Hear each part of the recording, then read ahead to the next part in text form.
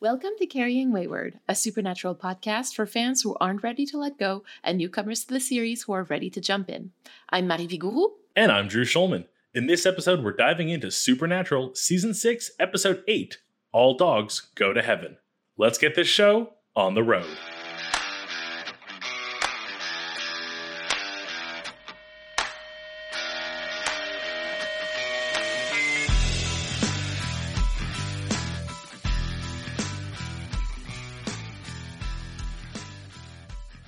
I do not like this episode at all. When an episode that involves technically murdering dogs, and that is not the biggest problem in the episode, you have really lost me. You know, I think this is one of those episodes, and it's kind of awful because whenever we encounter an episode so far, like even the ones that I really don't like, we talk about them and then are like, oh yeah, there's all of these like little juicy little nuggets to kind of like pick at and talk about. And I feel like in this one, there's a few, but it's just, I'm not looking forward to it. And this sucks because I always try same for you, Drew, I know that. But like when we sit down to record our podcast, like we always kind of want to show up as like our best selves, right? We're like, okay, let's have fun. Let's talk about this. Let's like make some meaning. But this one is just like, you know, like I feel like I'm working with a text that just does not care to be discovered or studied. And I'm just like, all right. I feel like there's some stuff to talk about with Dean, but it's like so easily shrugged off and like redundant almost to what we already know about him. And then I think the biggest evolution in this episode is Sam, and it's completely divorced from the episode's plot. Let's get us started with a recap and see where we land. Count me down. 3, 2, 1, go. The brothers think they're on the case of another alpha because, of course, they're in Crowley's pocket now and have to do what he says. They're going to capture an alpha because that's what they have to do. They think they found a werewolf alpha. Turns out it's not. It's something else. We'll get to that. It ends up not, like I said, not being a werewolf. It's the dog living in this family's house, which is so many kinds of creepy. And then it turns out it's a whole, like, crew of them, and they go after them, and there's a lot of gun violence, which is more than usual, and they stop the bad guys and save the day, even though it's kind of unsatisfying, and we don't really learn much, but Soulless Sam basically comes out and goes like, yeah, I'm just going to not be Sam. Time. Yeah, Drew, that's basically what the episode is about. I think this is one of the shortest long games that we've had in a very, very long time. Well, I mean, the first thing that I have is that this is the second Crowley episode that we have in a row, and like this, I mean, at least there's that, right? So I'll take that. I love my Crowley, especially now that he's kind of like, I mean, like these two episodes, he's kind of back, you know, like in his prime, as opposed to last episode where he was kind of upset and bummed out with his whole, like, you know, son coming back and talking shit about him. At least the vibe I got last episode, let alone this episode, we're probably going to see maybe not every episode, but he'll be a little bit more present for the next little while, which I'm excited about. I like Crowley. He's fun. He's good. It's a really good sign. So, you know, trying to find some positives in this episode. But that's pretty much it, because from there on we have like, I think 1, 2, 3, 4 points, and most of them are negative. This is the first and only episode of Supernatural with a skinwalker. And as a side note, after a very brief Google search, I saw that the Navajo people don't want skinwalkers to be discussed by outsiders. So we're basically just not going to discuss them past this point, and we're going to be referring to Lucky as Lucky. I'll be frank, I read this point earlier today and I was like, oh, is that going to affect our discussion? It really isn't. This is also not the last time that the show is hinting at some sort of like dog-human relationship. I'm counting 3 of them in total. Not just 2, like 3. So anyway. Like, is one of them Sam's encounter with the werewolf, or does that not count? Oh my god, I didn't even count that! Now there's 4? You know, this is where I'm very glad that I don't have a psychoanalysis background, because I the urge to psychoanalyze this show with its relationship to dogs would just, anyway, I will leave that for other people to do. Here's a positive. We are sort of settling into like the new dynamic between like Dean and Soulless Sam. The irony of how much I've disliked Sam this season, and this is, I think, my favorite part of this episode was Sam. So you remember when I said that like Soulless Sam really opens a lot of narrative possibilities? We're starting to see that. And Sam and Dean do come to an understanding that Soulless Sam is going to like stop pretending that he cares and just be honest and upfront with Dean. So that's another positive. Which I think, again, like, we're going to get to Soulless Sam. I think he is like the best topic of this episode. This to me, like, that literal, like, what was it, like 2 minutes of the episode of like that ending was like, it could have just been that. That could have been like a YouTube short and it would have solved this episode. This episode could have been a TikTok. This meeting could have been an email, but for Supernatural, this episode could have been a TikTok. And I can't agree with you more. Our theme this week is individuality, which is basically the quality of what distinguishes one individual from another. It comes from Latin individualis, which originally meant like indivisible, so like cannot be divided. I did find another definition for individuality that is basically said that it was a separate existence, which I thought was really, really interesting too. And I think that both of these definitions can sort of be useful for us to discuss the brothers in this episode. I found the theme much easier to like link to one of them, but it does really work. And I think there is a lot of, especially given that we're almost getting a new dynamic between Soulless Sam and Dean, it almost forces us to like reevaluate them as characters. So their individuality is more important than ever in this moment. Well, speaking of Sam, I think we should start with him today because I think that he offers us like the best lens through which we can think about individuality, because like one of the central questions in this episode for Sam is, well, for Sam and for us really, is like, is Soulless Sam really Sam? Sam does come to a conclusion. And at the end of the episode, he says like, I'm not your brother. I'm not Sam. So even Soulless Sam sees himself as a different entity from Sam. This is starting to hint at something I was kind of worried about, but also expecting, and I'm kind of okay with it now. So while he claims he thinks he should go back to being Sam, so ultimately he decides he is not Sam, but he thinks it'd be better to go back to being Sam, I think there's a part of him that's going to grow worried about what it means to become Sam and what happens to Soulless Sam. Interesting. Like, I think we're going to start uncovering, like, as we get closer to the, like, oh, we're going to get your soul back, Soulless Sam, and you'll get to be Sam again. Soulless Sam is going to start thinking about, like, well, what happens to me then? Well, so that's really interesting because, like, that kind of brings back the conversation that you brought up yesterday about, like, the pieces of the puzzle of Sam, right? And so I think that will then, like, what happens to Soulless Sam is really going to depend on how eventually, if Sam gets his soul back, which, I mean, you know, like, he's not going to be soulless for another, like, what, 9 seasons now? I suspect it'll be this season he gets it back, but again, maybe they go an extra season. Maybe they go an extra 2 seasons. I don't know. Who knows? If and when he does get it back, I think that the way that he integrates those parts of himself are going to be really, really important. I think this is going to depend on how the show builds this lore a little bit.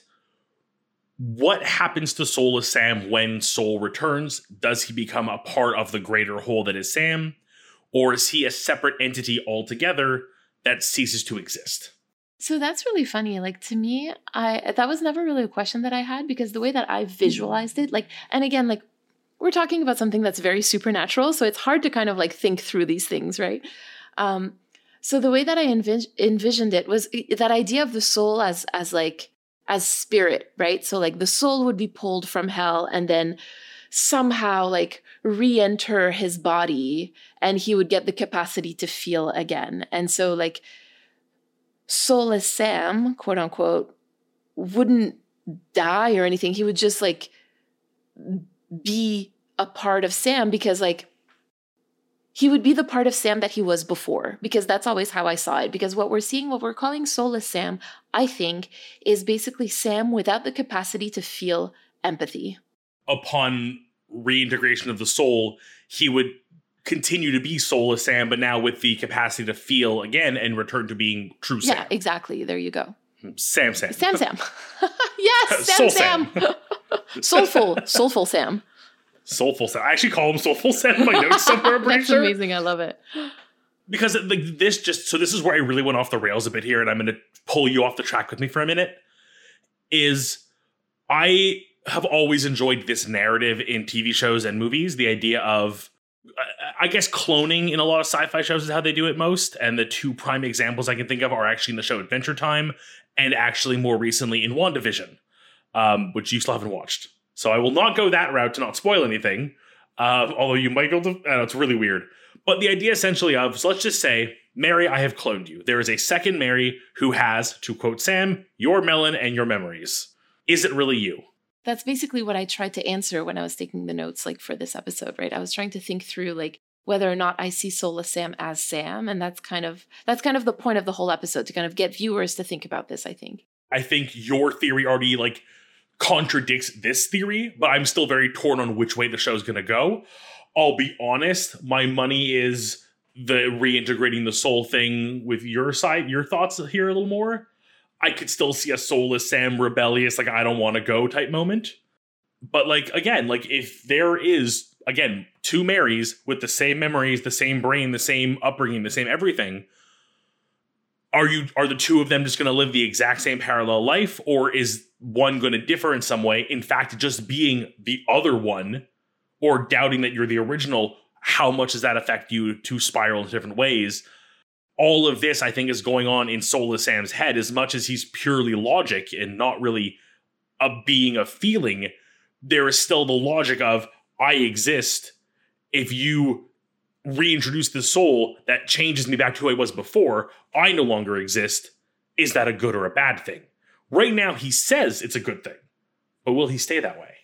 I find it truly fascinating that you really see them as, like, or that you talk about Soulless Sam as a completely separate thing from Sam, because to me it's just like, I really think of Soulless Sam as Sam, just without, like I said, without the capacity to feel. And so I think that what might be more pressing, so if I'm thinking about, like, if somebody were to remove my capacity to feel and my capacity to feel, to see right and wrong and to care about others, I think that, like, I would remember the suffering also that comes with all of those things, right? And so maybe that would be something that, like, would make him not want to get his soul back.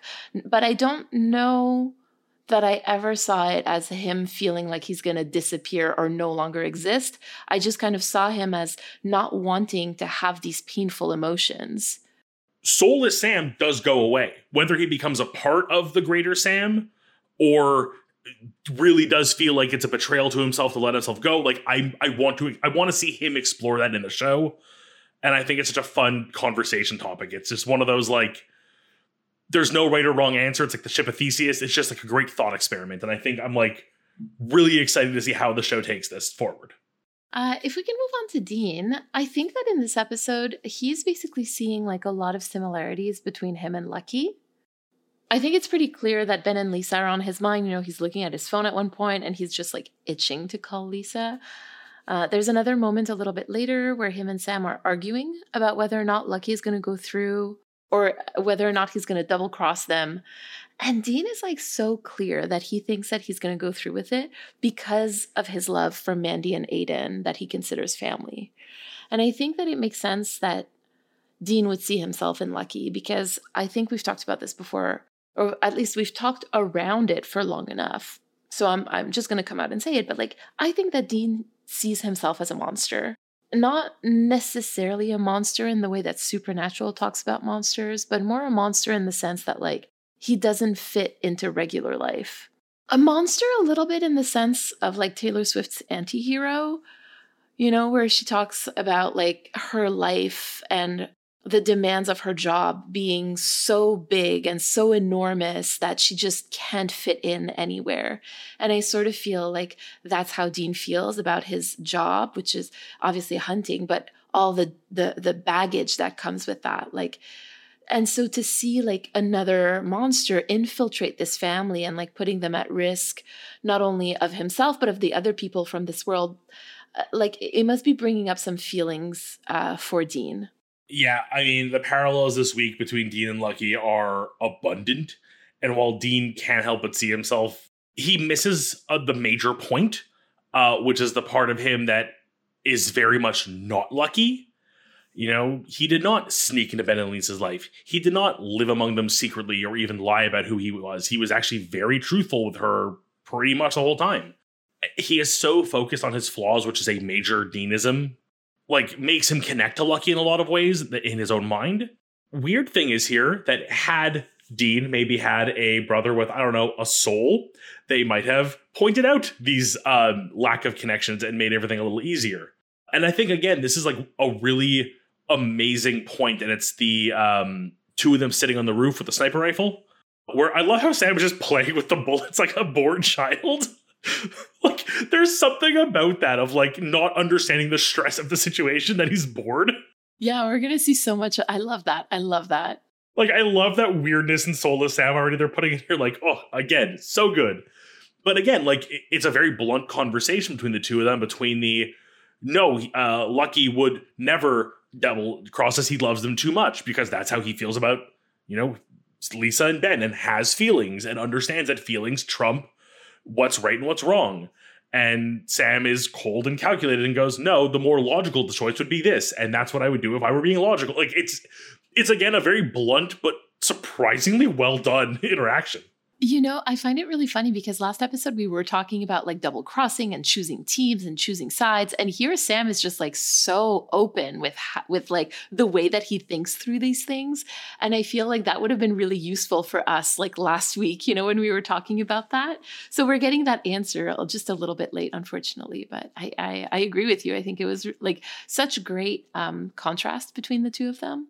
Just to quickly respond to the fact that, you know, Dean is not like Lucky, like I completely agree with you. You know, I just find it really interesting how much Dean projects of himself onto monsters who try to rehabilitate and to infiltrate society, but who are still monsters. And I think that he truly sees himself in that. But I don't think that's accurate. I think, you know, I think that's a reaction that stems from trauma. And I think that that's also what sets them apart from Lucky, you know, like what makes them, like what individualizes them, what differentiates them. It's the fact that he is not a monster. He might see himself as one, but he is not. There's an odd amount of irony in the episode itself in the way they try to make Lucky feel like a sympathetic character when, like, realistically, like, yes, he had one semi-decent moment in trying to, like, protect her at the end, but, like, overall, he is a monster. Like, I hate to say it. Like, I hate to label someone a monster. But, like, murdered her husband, murdered her brother-in-law, like, the landlord... again, it's not as bad as the other two, but it's still a murder for, like, love's sake. And, like, hiding in her home and, like, just being so creepy. Like, the entire thing is so messed up. And to try to, like, pass it off, like... Honestly, I swear to God, when Lucky came to ring the doorbell and, like, say goodbye, I was like, if she even for a second thinks about forgiving him, I'm turning the show off. I will need a week to mentally recuperate. So, like, thank you for not trying to do that, like, giving the woman some level of agency. God bless.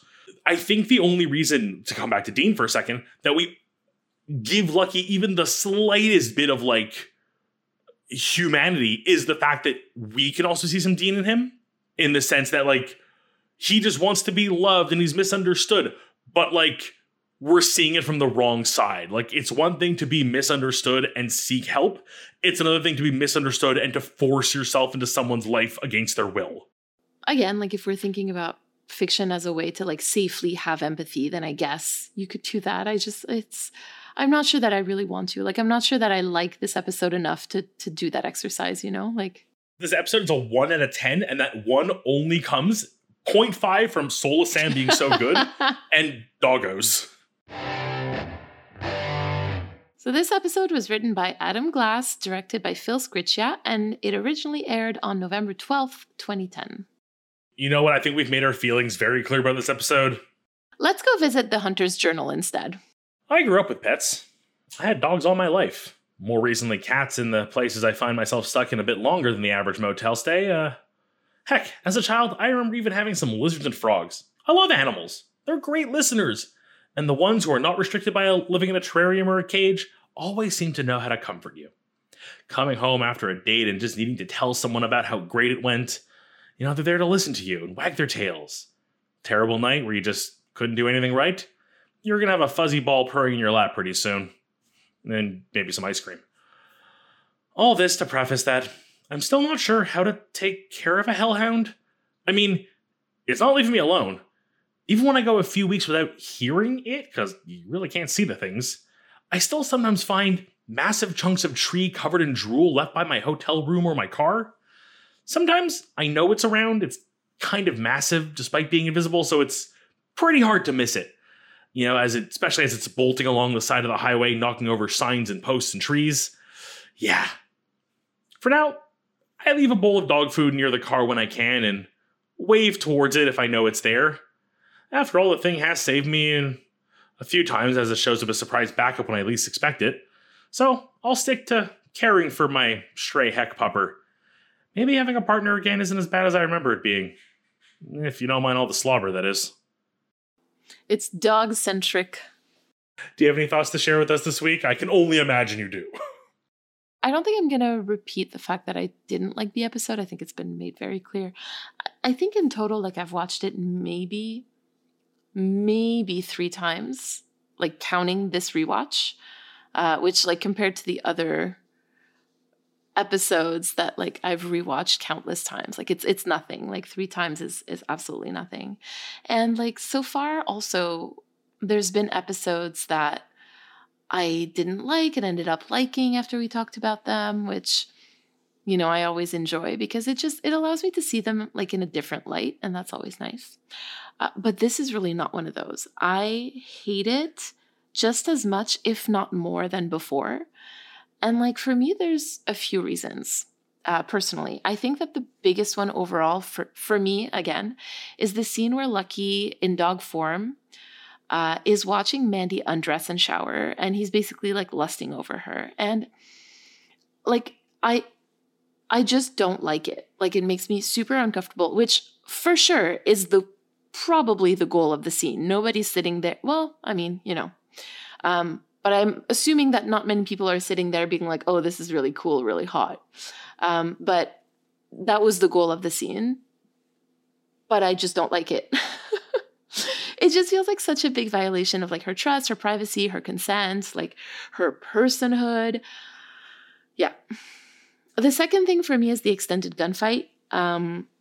I have gun trauma, as probably everybody who's listening knows at this point, and extended gunfights in TV and film don't always sit well with me, and this is definitely one of those. I think that it's also because there's a child present, and I so vividly can imagine Mandy's panic at trying to keep her son safe from the bullets is another layer that makes it difficult for me to watch the episode. And the third thing is the absolutely random and completely unnecessary demon rape joke. What the fuck? Actually, hold on. There's a last one. There's a last issue that I have. I have a fourth one. What I mentioned at the top of the episode, the fact that skinwalkers come from Navajo culture, and Navajo people have repeatedly asked non-Navajo creators to stop depicting these creatures in their stories. So again, a violation of consent, right there.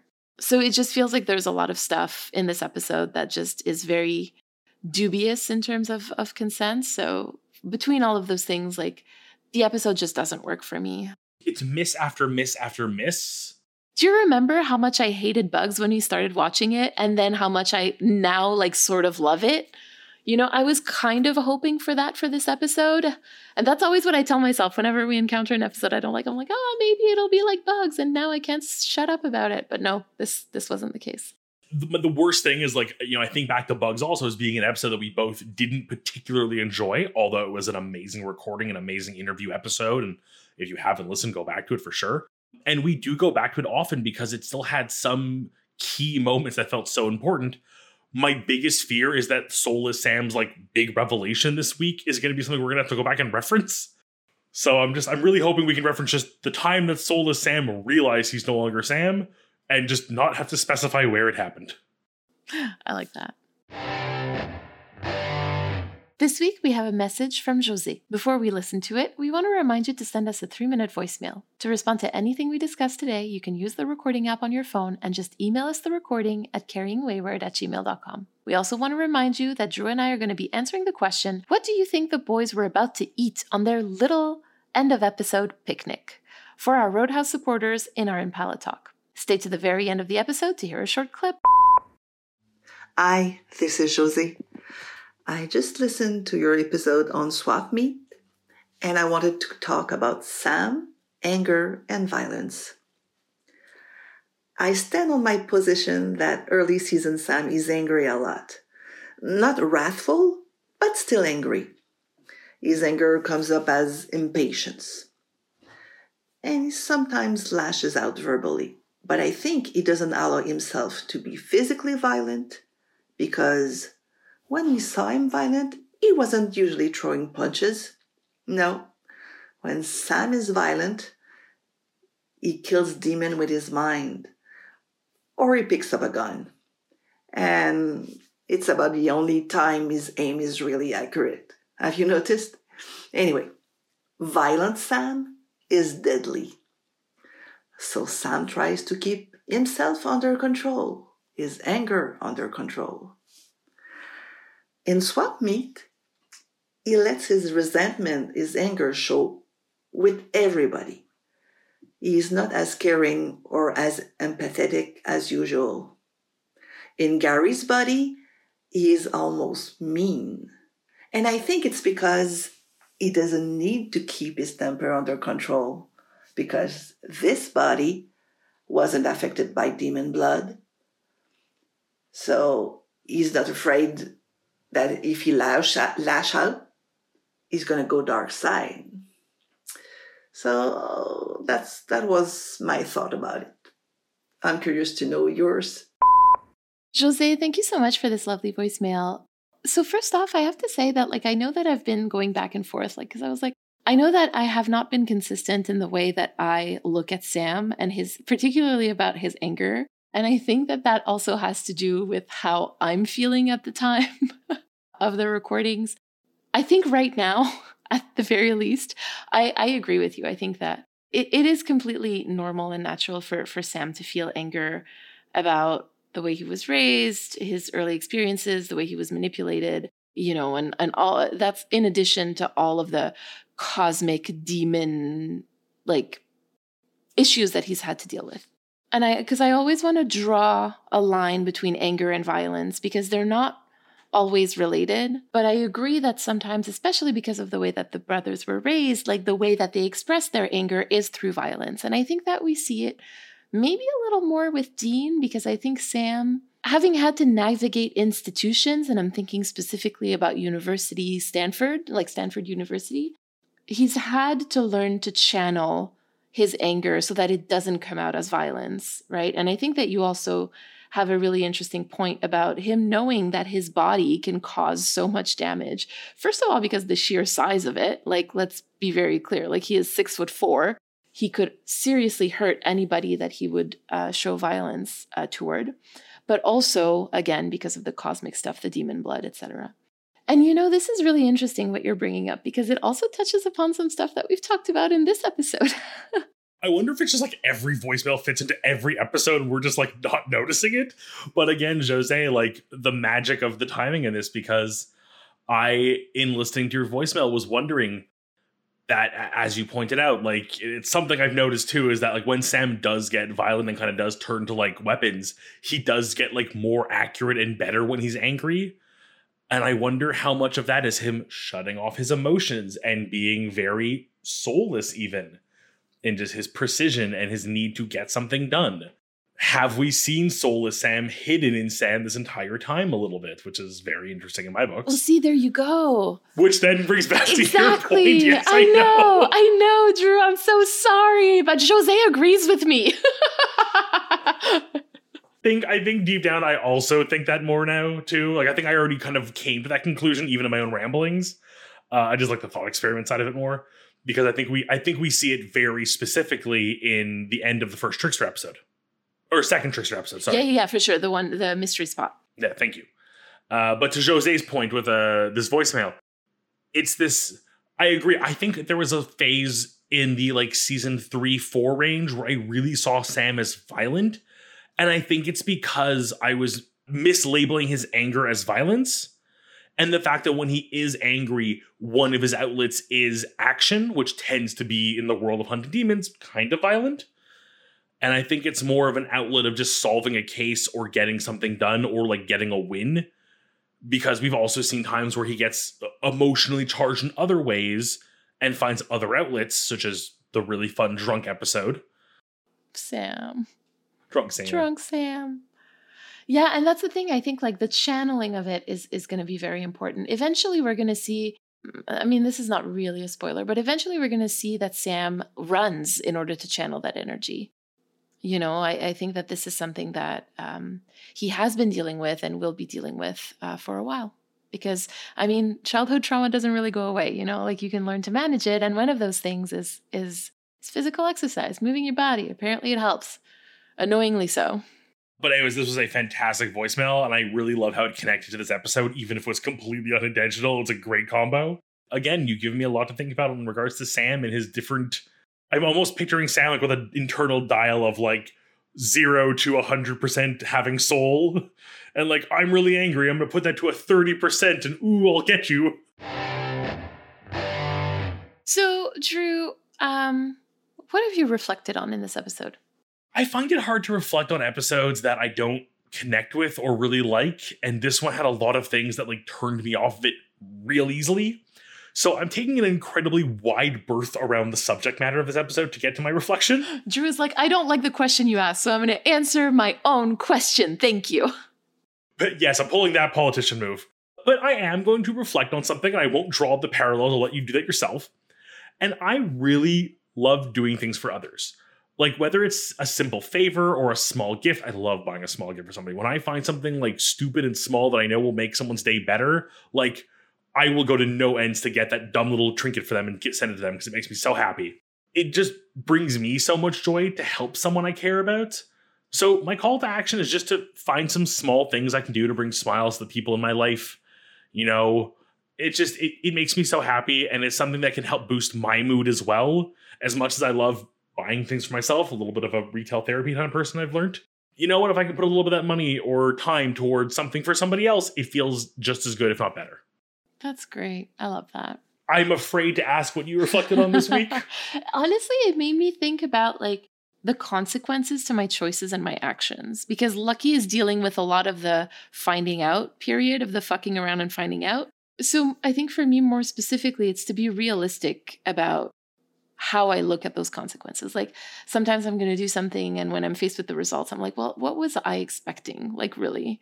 And to give a concrete example, like I had applied to do a poster presentation at my old faculty where I worked for 5 years and I did my master's there. Things didn't really end great with them. I'm not going to go into details about that, but I knew that at the very least, I didn't want to present my own PhD project there. But I did want to showcase like another project that I was working on with my supervisor, and that he got like a really big grant to do. So I wanted to kind of like show off his work to the faculty essentially. And it didn't go super well for a lot of reasons. And I looked back and I was like, well, what exactly was I expecting? So I feel called to kind of like think things through with a little bit more realism from now on, and not to just like, oh, it'll be fine. Yeah, I can probably take that advice. I think I live with the it'll be fine way too often. Same.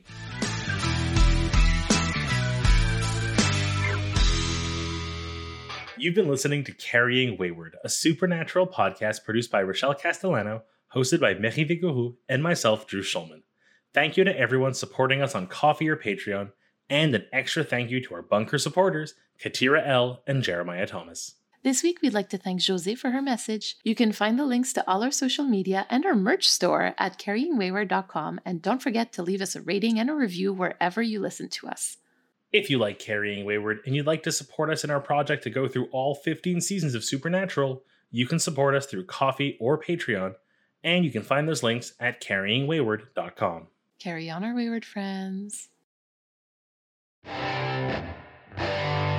For Sam, I think it's anxiety about what gets into his body. And I think that as soulless Sam, who doesn't feel, who can't feel, we're seeing a lot less of that. And it's like, no, I'm just going to eat what I want to eat. But it also tells us that Sam would want to eat those things, and that he denies that for himself as a way to control, to feel some sort of control.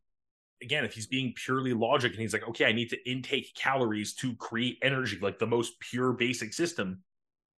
Well, I can eat this thing that I'm not going to enjoy, but will do the job, or I can eat this thing that I will enjoy that will do the job.